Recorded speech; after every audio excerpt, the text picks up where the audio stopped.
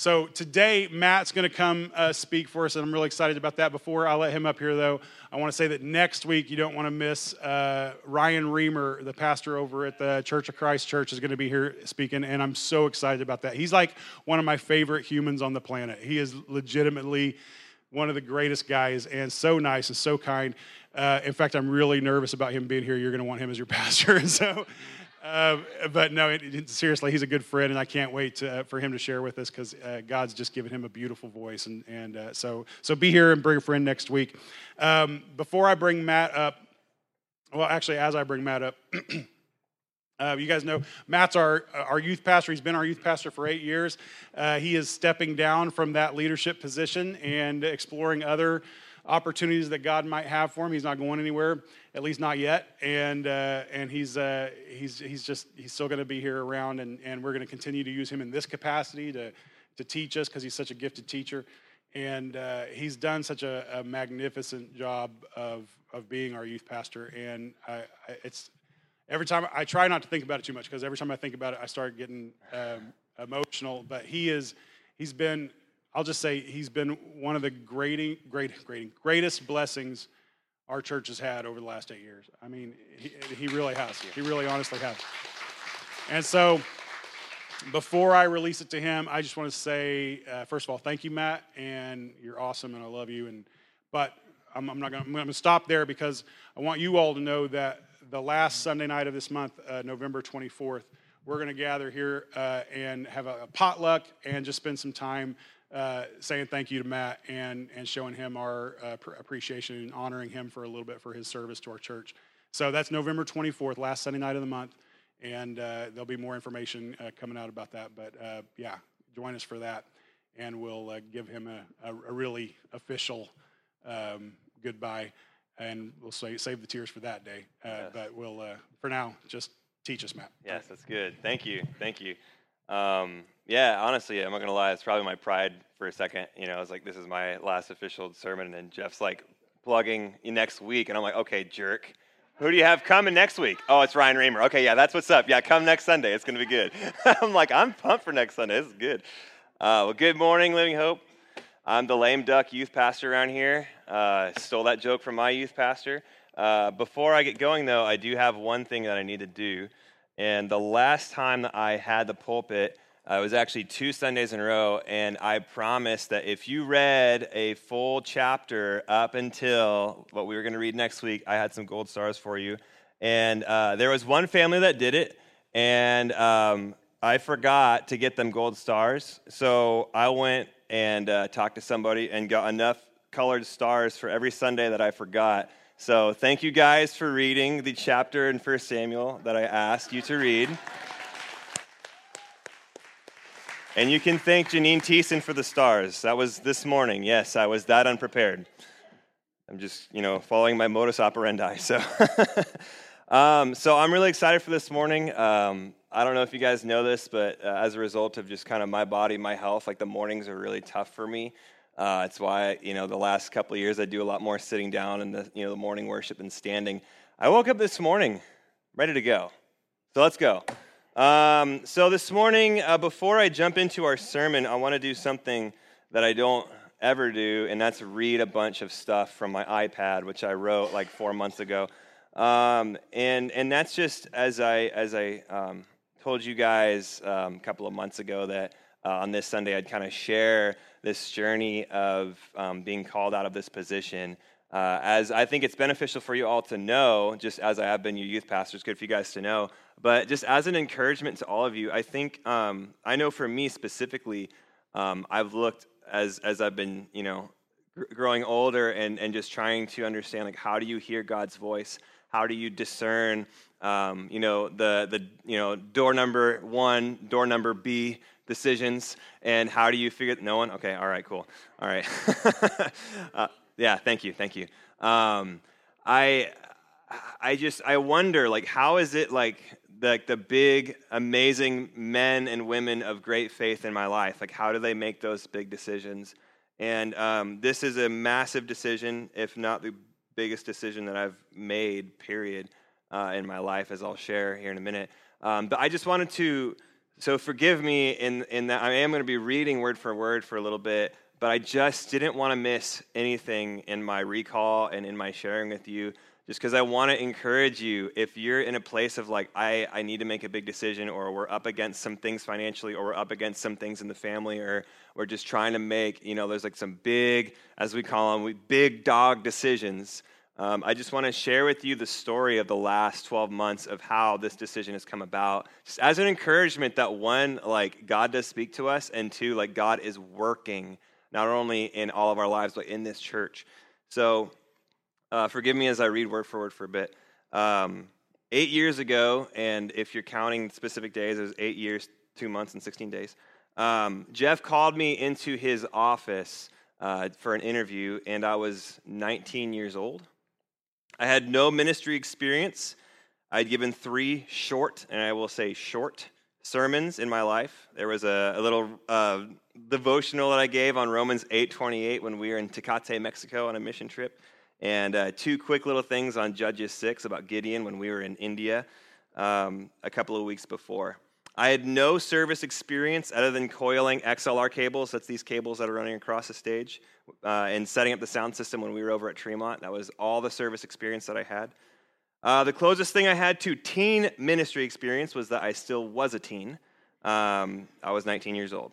That's where I was at when Jeff called me into his office. As we were praying a couple of weeks ago, as I've heard all throughout these 8 years, just, God, I don't know why we picked Matt, but we didn't, you did, and that's not to glorify me, that's to glorify what God can do with someone like me. So if he can do anything with me, he can do anything with you.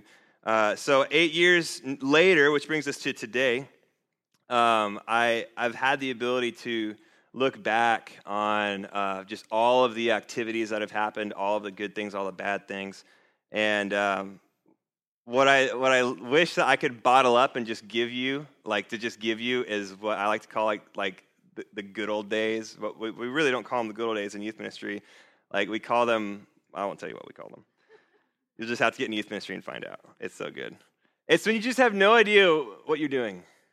And all you know is that you love Jesus, and you love like pelting kids with 85-mile-an-hour fastballs with dodgeballs. And it's just, he knows what's up. It's a beautiful thing. It's a beautiful thing when you don't quite know exactly what you're doing, but you love Jesus, and you just love teens, and you put the two together, and under the wisdom of the people around you, you just go and do that. I wish I could just give that to you, but you just got to get involved in ministry to experience what that means and to have God work in your life in that way. I look back on the most difficult moments of my life, the hardest decisions I've ever made, the most hurt I've ever been, the most pain that I've ever experienced, the most doubt I've ever experienced, the most frustration, the most anger I've ever experienced in my life. And they have all happened during my time as being a youth pastor, or they have all happened to prepare me for being a youth pastor. Every single one of them. I look back at the sweetest moments in my life, and I could probably say the same thing with a few exceptions. That basically all of them have happened during my time as being youth pastor, or have happened, which have helped to sculpt me to be into this position. Another thing I wish I could just give you is when it's like 10:30, the youth leaders in the room know, when it's like 10:30 on a youth night, and it's time to go home, and we're like dog tired because we just like had an epic night of youth ministry, and we're like closing down, but we're just having like rib dislodging laugh attacks from just all the things that we're talking about and experiencing, just because we love each other so much and we just don't want to leave. Like we don't want to see, all right, I love you guys, see you next week, but we have to. Like there's a beautiful, beautiful, beautiful thing when you're doing ministry with people you genuinely love and you don't want to leave. I look back on the last 27 years of my life, and I've concluded that having the honor and the privilege of being your youth pastor for this church has been the single most important and impactful thing in my life, second only to my decision to follow Christ. That came with a lot of thinking. It came with a lot of meditation, a lot of reflecting on my life, and I can definitely, with confidence, tell you that the last 8 years of being the youth pastor of this church has been the single most important and impactful thing in my life. So for all these reasons, it makes this so difficult, but if I come across as like not emotional this morning, it's because I've already like cried every tear that's ever been imaginable, and I'm just ready. Like I'm ready for what God is ushering in. Like I'm ready for what this is. So I want to share now kind of the story of how this all happened. In my first year of ministry, God gave me, I believe, a prophetic word for me as it pertained to my ministry in Dixon, and it's not something I've shared with a lot of people, and I'm actually going to just be careful with what I share just in general, because I think it's something to be handled with care when God speaks like a word of knowledge or a word of prophecy like to you, and so I just want to be very careful with what I share with everybody. I will just share this, though, that like God gave me a call to work the soil. Like that was a position that God has called me to. If there's, ranks and jobs and job descriptions, of course I had this job description that Jeff and the elders gave me.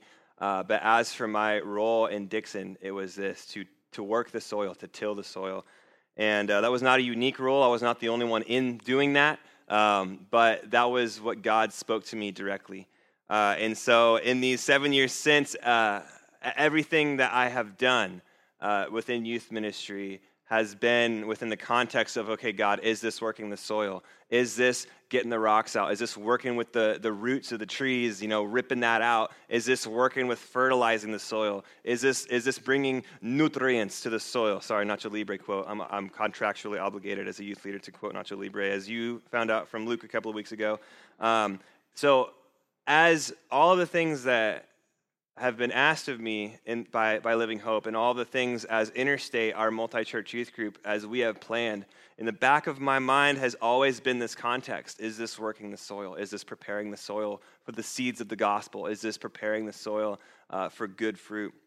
And I believe that by the multi-church youth ministry that we have, and by the churches coming together and under unity, and through the gospel work that has been happening, and through the blood, sweat, and tears by youth leaders and parents and pastors and lay pastors and volunteers and kids workers and everybody who's involved in creating this culture and getting down and getting muddy and bloody and working when it's you don't exactly know what you're doing, but you're doing it, and you're sometimes flying by the Holy Spirit pants, and sometimes you're flying by, the book, and sometimes you're making phone calls at 1 a.m, like, hey, this is going down. I don't know what I'm doing.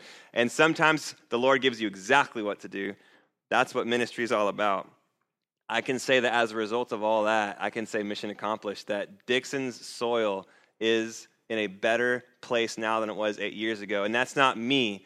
That's everyone who's involved, not just in youth ministry, but interceding for youth ministry, being a part of youth ministry, being a part of kids ministry, being a part of young adult ministry. It all translates. It's not just a direct conduit into 7th through 12th graders, 6th through 12th graders. So much of youth ministry is outside of just those age ranges. It's doing what Connor's going to be doing, the movie night with the people upcoming, wrangling in the graduates, getting them into ministry, whether youth ministry or whatever, supporting them, praying with them, having dinner with you guys, which has been such a blessing.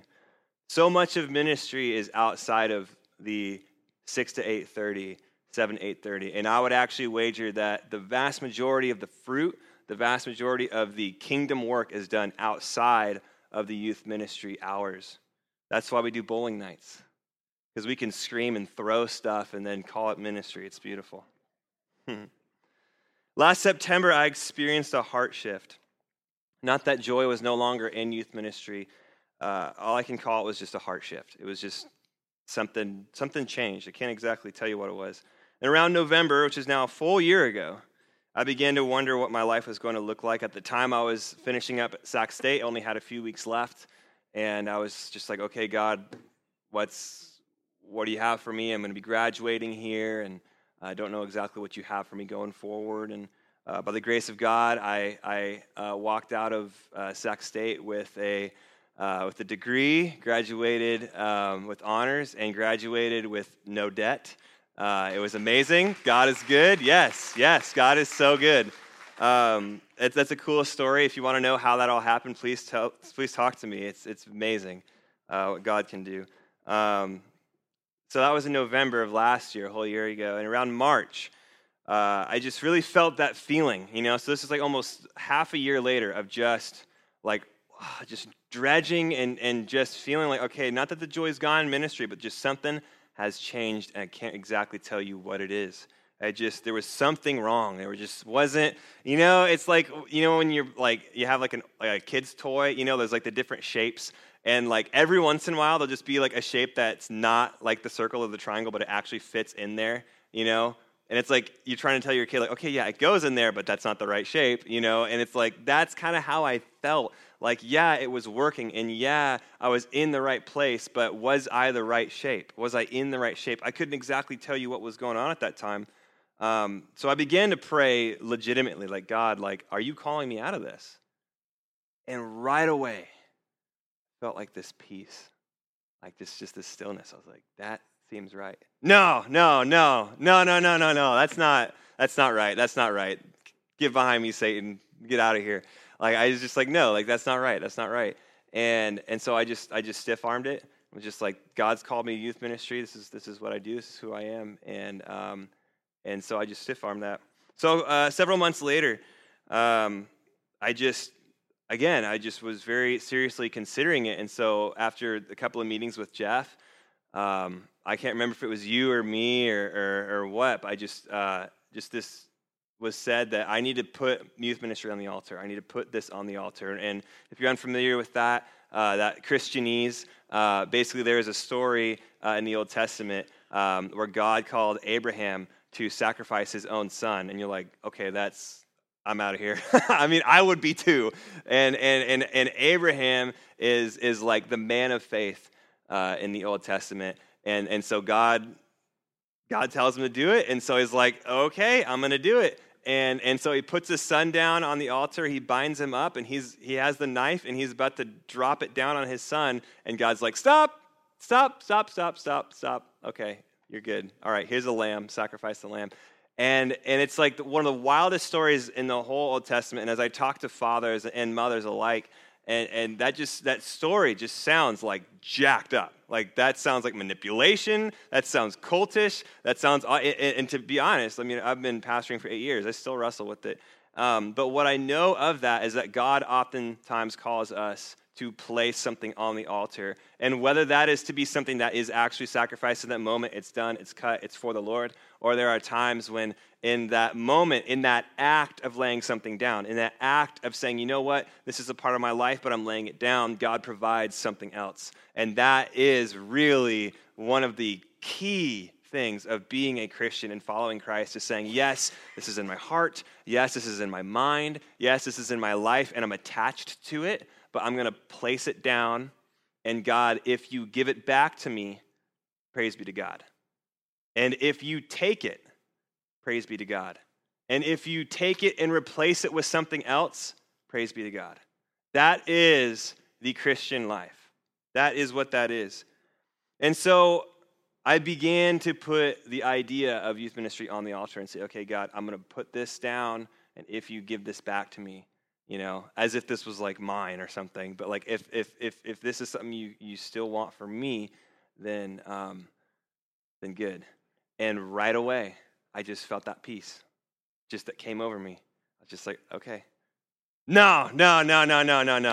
Again, I stiff-armed. I'm like, that's not true. It can't be true.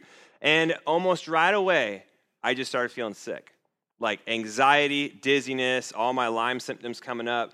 I literally felt like I had an ulcer for several weeks, and I won't go into details. I was feeling so sick, and this was right before junior high camp. Get through junior high camp, it's amazing because God is good, and camp is amazing. But then I get back, Sushi remembers, it was amazing. And I get back, and I'm just feeling terrible, just feeling so sick. And stomach's just wound up in knots. I feel like I can't think clearly. I feel like I can't like do anything right. I'm just completely knotted up. And I come to Jeff, and I'm like, Jeff, I really feel like this is the Lord just placing the burden of this decision on me, and I feel like God's really, calling me to resign. It's like, all right, let's spend some time praying through this. So we prayed for 2 weeks, came back from high school camp, and in those 2 weeks, I want to share this with you. In those 2 weeks, two things happened in my heart. First, I was praying, and I told God that this feels like a step down in the kingdom, right? Going from being a vocational minister, a pastor, to become a business owner as I'm stepping into my business full time now. Feels like a step down in the kingdom. And God told me this. He said, do you even value your volunteers? Do you even value them? They work full time and serve me wholeheartedly. If you think that's a step down, then they're a step above you. And I was like, oh. Yeah, I was having full cryeria that day. If you don't know what that is, it's a youth ministry vocabulary. That means you are just weeping for about an hour.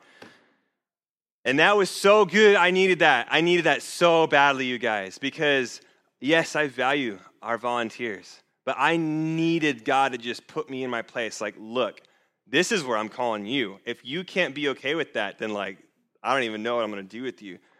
Our volunteers, whether you're in youth ministry, kids ministry, worship, whatever, any of you guys who are in volunteers, which is a good number of people in the church, you guys aren't doing it for the money because there's no money in it. You guys aren't doing it for the glory because there's no glory in it.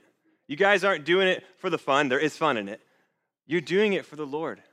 You're doing it out of your own time, out of your own pocket, because you love Jesus. You want to see Living Hope grow. You want to see Dixon grow. You want to see Dixon come to Christ. You want to see the kingdom of God grow. That's why you do it. I needed that reminder. Secondly, this happened. I began to actually get excited. I no longer was toiling around with the idea of calling it stepping down or resigning. I started calling it passing the torch in my head.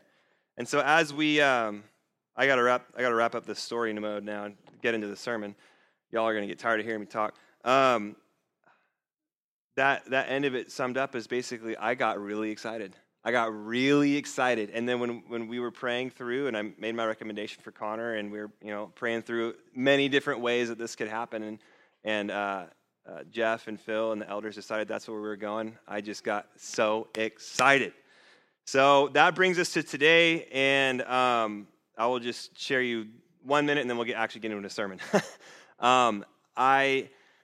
I'm at a place now where I'll be taking 6 months sabbatical from ministry, and then I'll be coming back as a volunteer within youth ministry, probably junior high, specifically working in the music end of things with our junior hires, and then also being on there on Tuesday nights.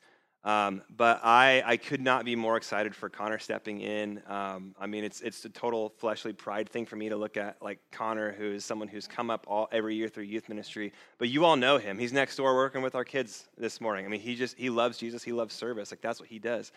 And so I ask you, because I'm gonna end this sermon with some exhortations. I'm just gonna ask you now, church, support him. Like he loves you guys. He loves your teens. He loves your kids. Support him. You guys, I know you love him. Support him. Okay, so let's get into a sermon. Let's do it. Open up to Jeremiah 29. We're going there. Yeah. Never in a million years would I think that this morning I'd be going out of Jeremiah 29, but I am going where you think I'm going, but I'm also not going where you think I'm going. And as we open to the Bible, let's just remind ourselves that we are opening the Word of the living God.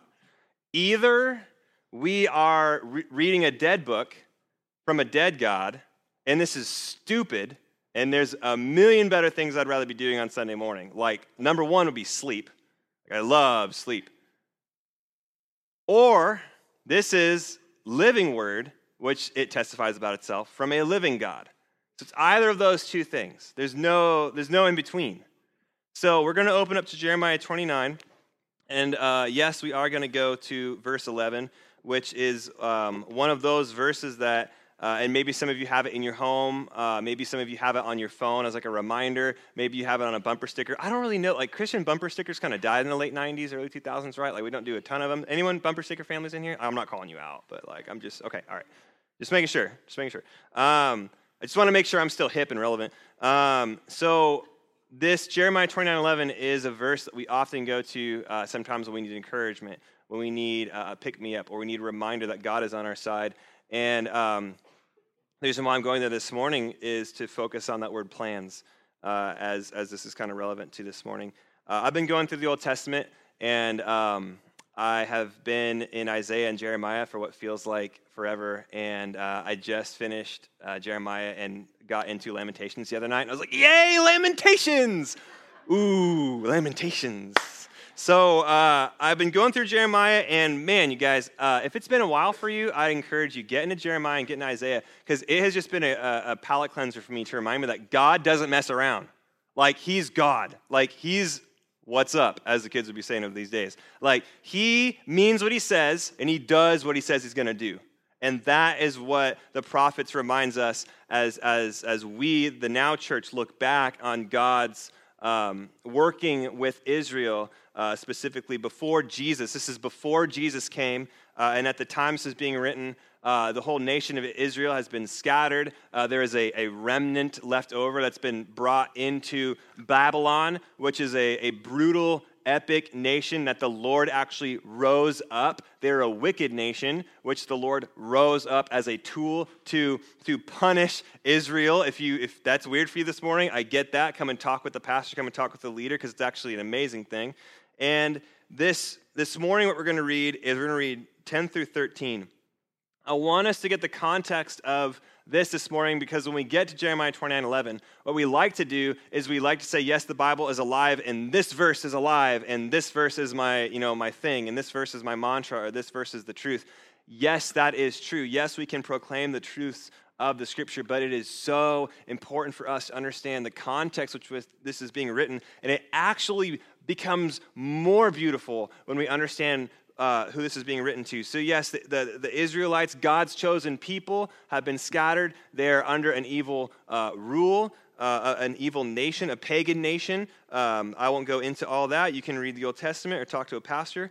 Let's start in verse 10. This is what the Lord says.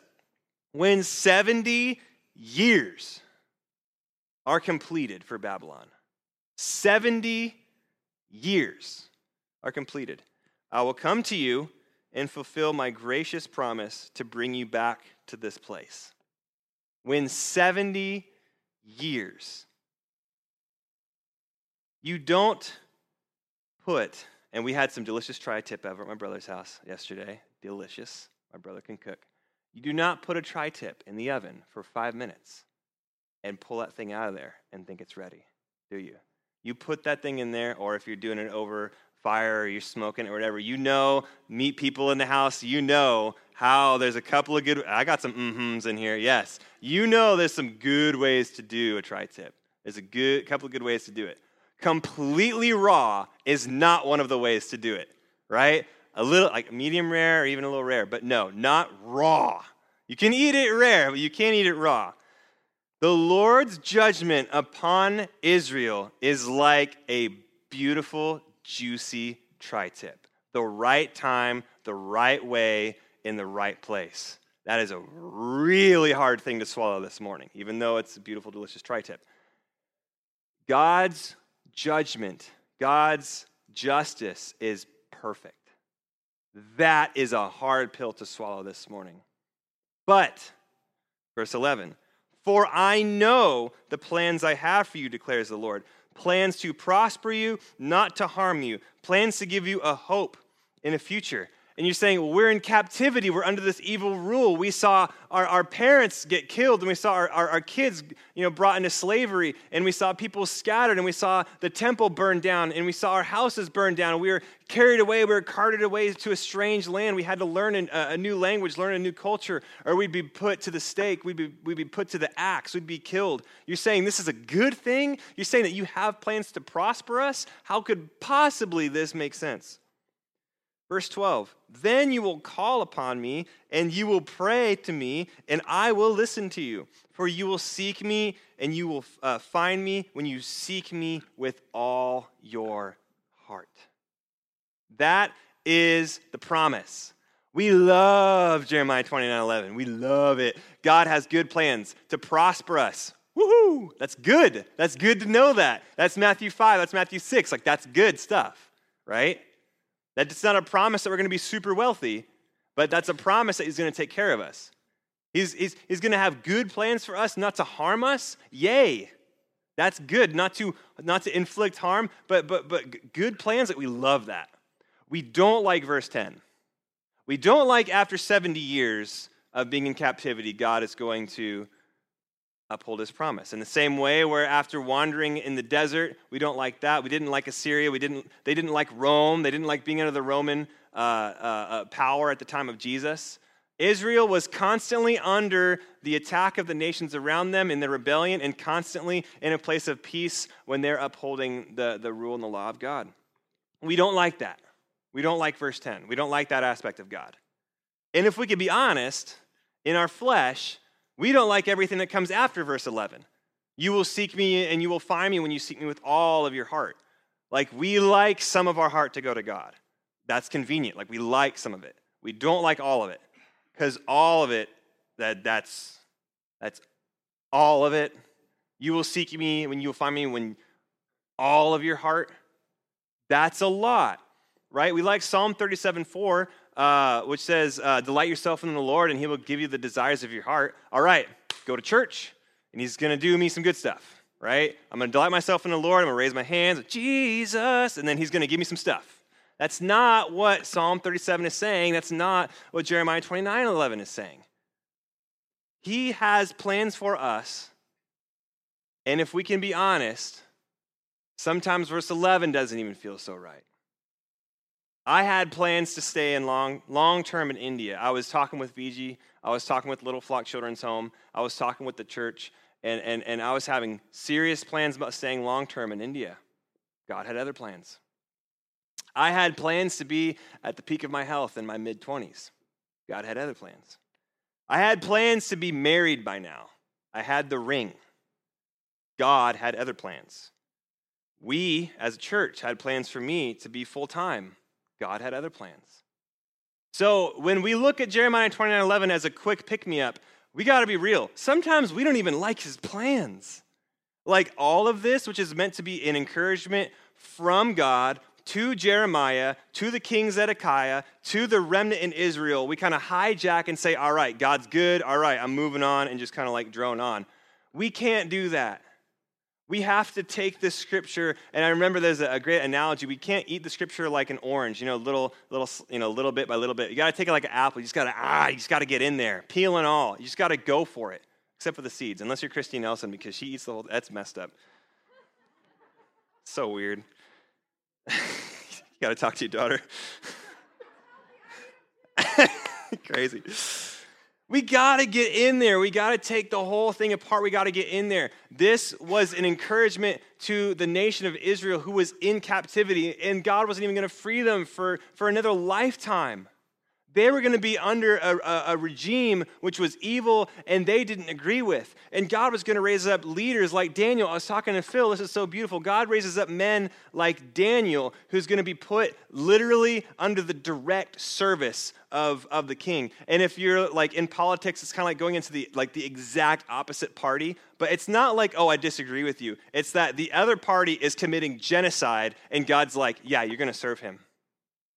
And you're going to glorify me through your service to him. And what does Daniel do? He serves him humbly. And even the king of Babylon bends his knee to the Lord. And then his pride gets the best of him, and then God completely humbles him. It's amazing. You got to read the story of Daniel. God has plans for every single one of us. Sometimes we don't even like his plans.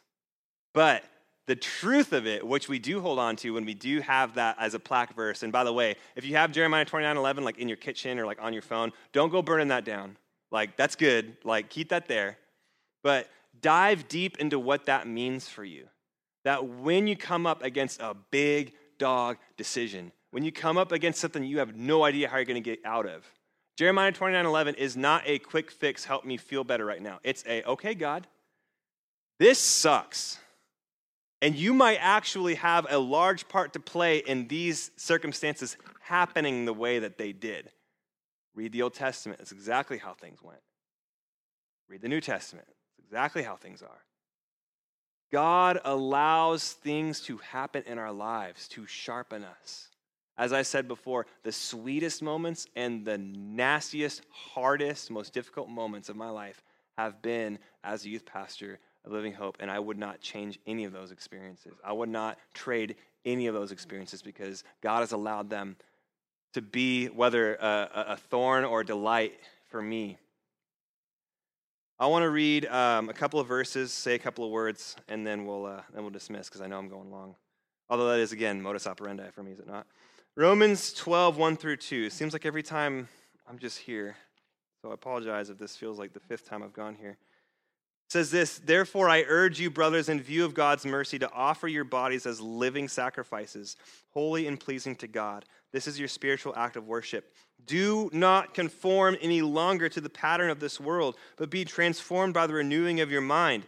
Then you will be able to test and approve what God's will is, this good and pleasing and perfect will. In the same way that Jeremiah 29:13 says that when we seek God with all of our heart, then this promise is going to be true for us. Then God will answer us and hear us. The same is true Old and New Testament. So we need to lay down our lives. We need to lay down our hearts. We need to seek him with all of our heart. We need to put our heart on the altar to not conform any longer to this world in a way that I kind of liken to when you're making like gingerbread cookies, you know, and you just stamp it down, and then like the gingerbread man is just perfectly like conformed to the dough and, you know, to the cookie cutter. Do not be conformed. That's the sound, by the way. It doesn't work unless you make the sound, Bob Ross.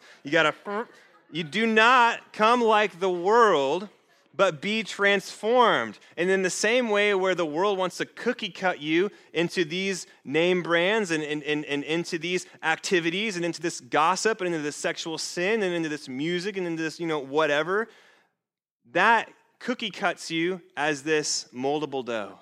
God wants to take that moldable dough and work you into something way more beautiful, unique, not cookie cut crap from the world, but good, beautiful creation. And then there's even more, because then you get to know what God's will is. Then you are transformed with the renewing of your mind, and you get to see his good and pleasing, his perfect will.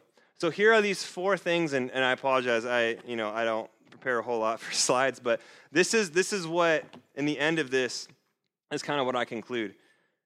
First, repent. You don't go anywhere with the Lord without repentance. You just don't. You don't come to God and say, all right, this is my life, this is where I am, I just want the good things. That's not how that works. When Jesus was first starting his ministry, he went from town to town saying, repent first, for the kingdom of heaven is near. Repent. Second, seek God faithfully. Not seek God when it's convenient. Not seek God minimally. Not seek whatever that is. Seek God faithfully, consistently, believing. Third, accept his will. At any point in this journey, we can say, okay, repent, all right, now I'm good, I'm just going to walk away.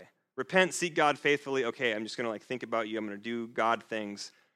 Accept his will. You might be this morning feeling like you're in the 70 years in Babylon, feeling like you're wandering in the wilderness, the 4 years wandering in the wilderness. You might feel like you're being cast out of the garden this morning. All these Christianese things, I'm so sorry. Old Testament stuff. You might feel like you are under the thumb of God this morning.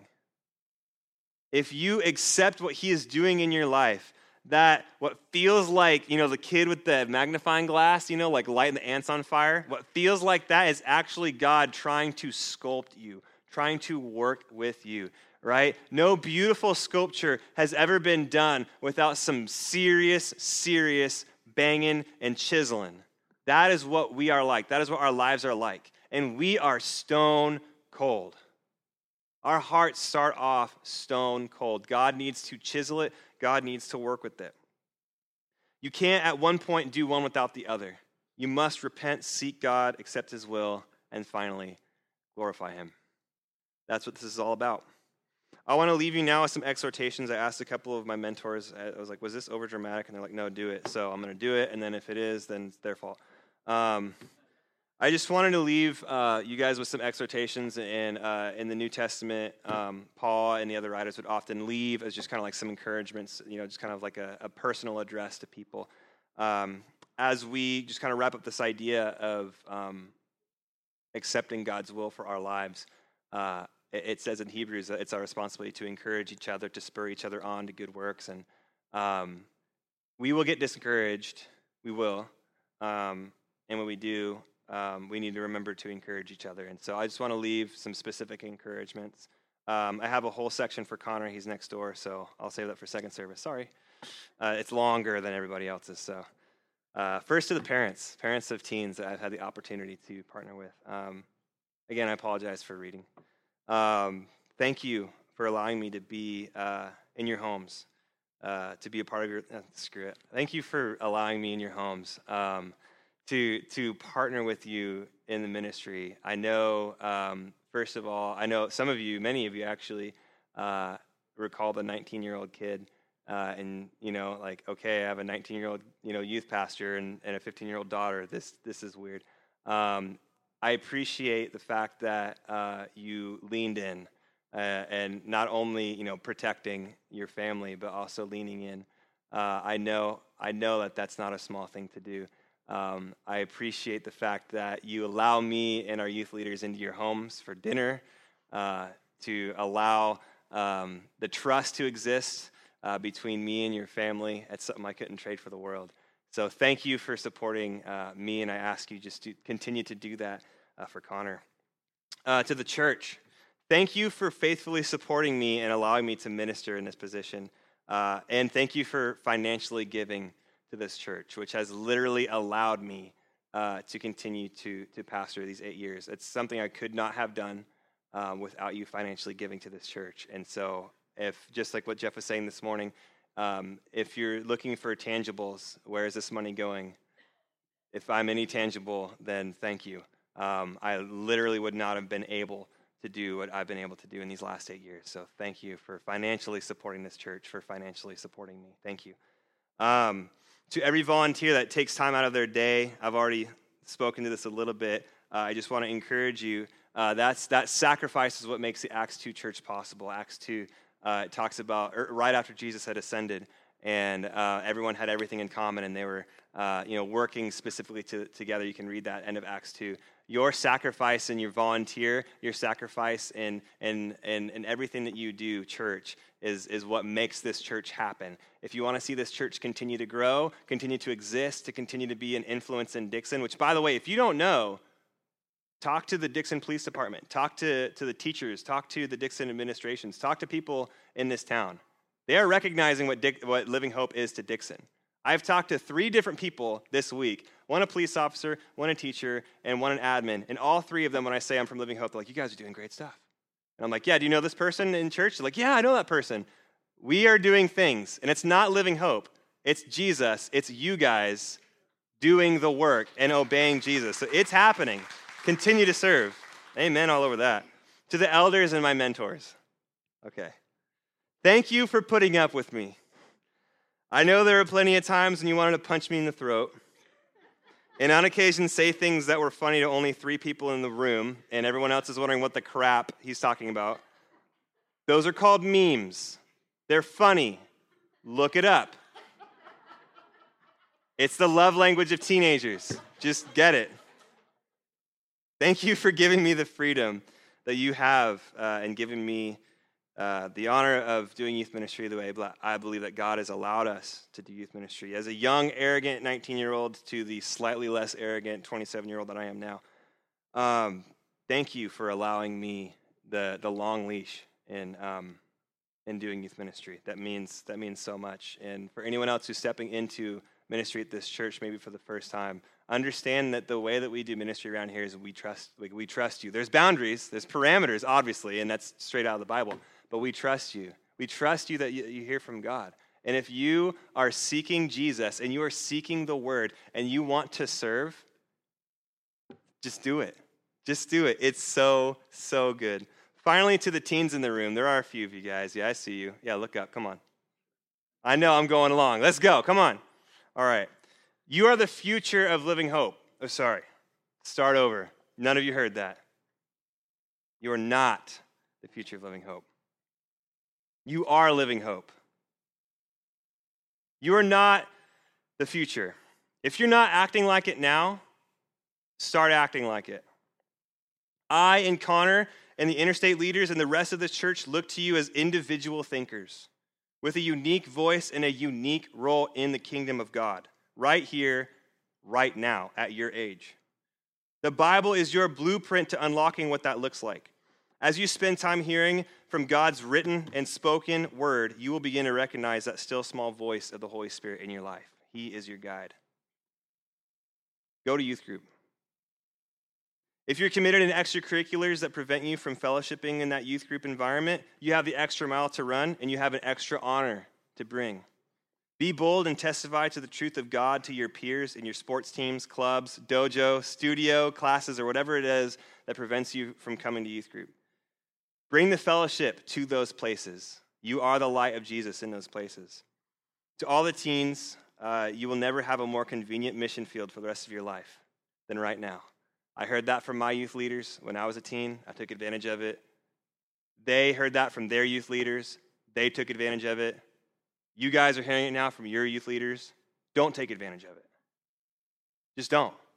Just don't do it. Live as Christ would in your schools. Be bold. You will not regret that. You cannot regret that. You can regret not living as Christ in your schools and your dojo and your classes and your football team and everything you guys are doing. You cannot regret living as Christ in those environments. I had other things to say, but I'll say them individually. Finally, no, I won't say that. I love you guys. If at any point you want to know more about just kind of this whole path, come and talk to me personally. I know this is kind of an odd Sunday. It's kind of atypical to what we do, but what I think is so cool is that this is a very beautiful Sunday, and that you get to see God working specifically in this church in a way that is not in the flesh. This is the Lord working, and Connor's going to be in here next service. I just encourage you, church, pray for him. Pray for our if you're not, pray for our pastors, our elders. If you do not know the amount of things that they bear under in the spirit and in the spiritual warfare that happens, and in the counseling and in the trenches, you need to be praying for them and come alongside them and support them. It's hard work. It's beautiful work. Join them in that. I have nothing else. So I love you all. I'm not going anywhere. Yeah, that's it. I love you. Let's pray, and then let's go home and do things. Jesus, I just thank you so much for your word this morning, that you have plans for us, God, that we are not just, as the songs say, just floating along and really with no destiny. Or God, you have a plan for each of us. You have a unique role for each of us, God. What an amazing thing that is to know. So, God, I just ask that you show us what it means to lay down our lives as living sacrifices, that we may hear from you. God, it's just such a beautiful thing. So, God, over this church, I ask that you continue to work in it, Lord, that we be a church, God, that fears you, that looks at the Old Testament and reveres you, God. That we look at the New Testament and we thank you, God, for grace. We thank you for grace. That we not take advantage of it, but we live inside of that reality. Jesus, over today, God, may it not just be another day that we notch in the belt, God, but may it be a day with unique purpose, with divine appointment, God, with kingdom work to be done. We love you. In Jesus' name, amen. Come next Sunday. Ryan Reamer is the man. You have to be there. Please do not miss it. Next Sunday is going to be good. Love you guys. Thank you.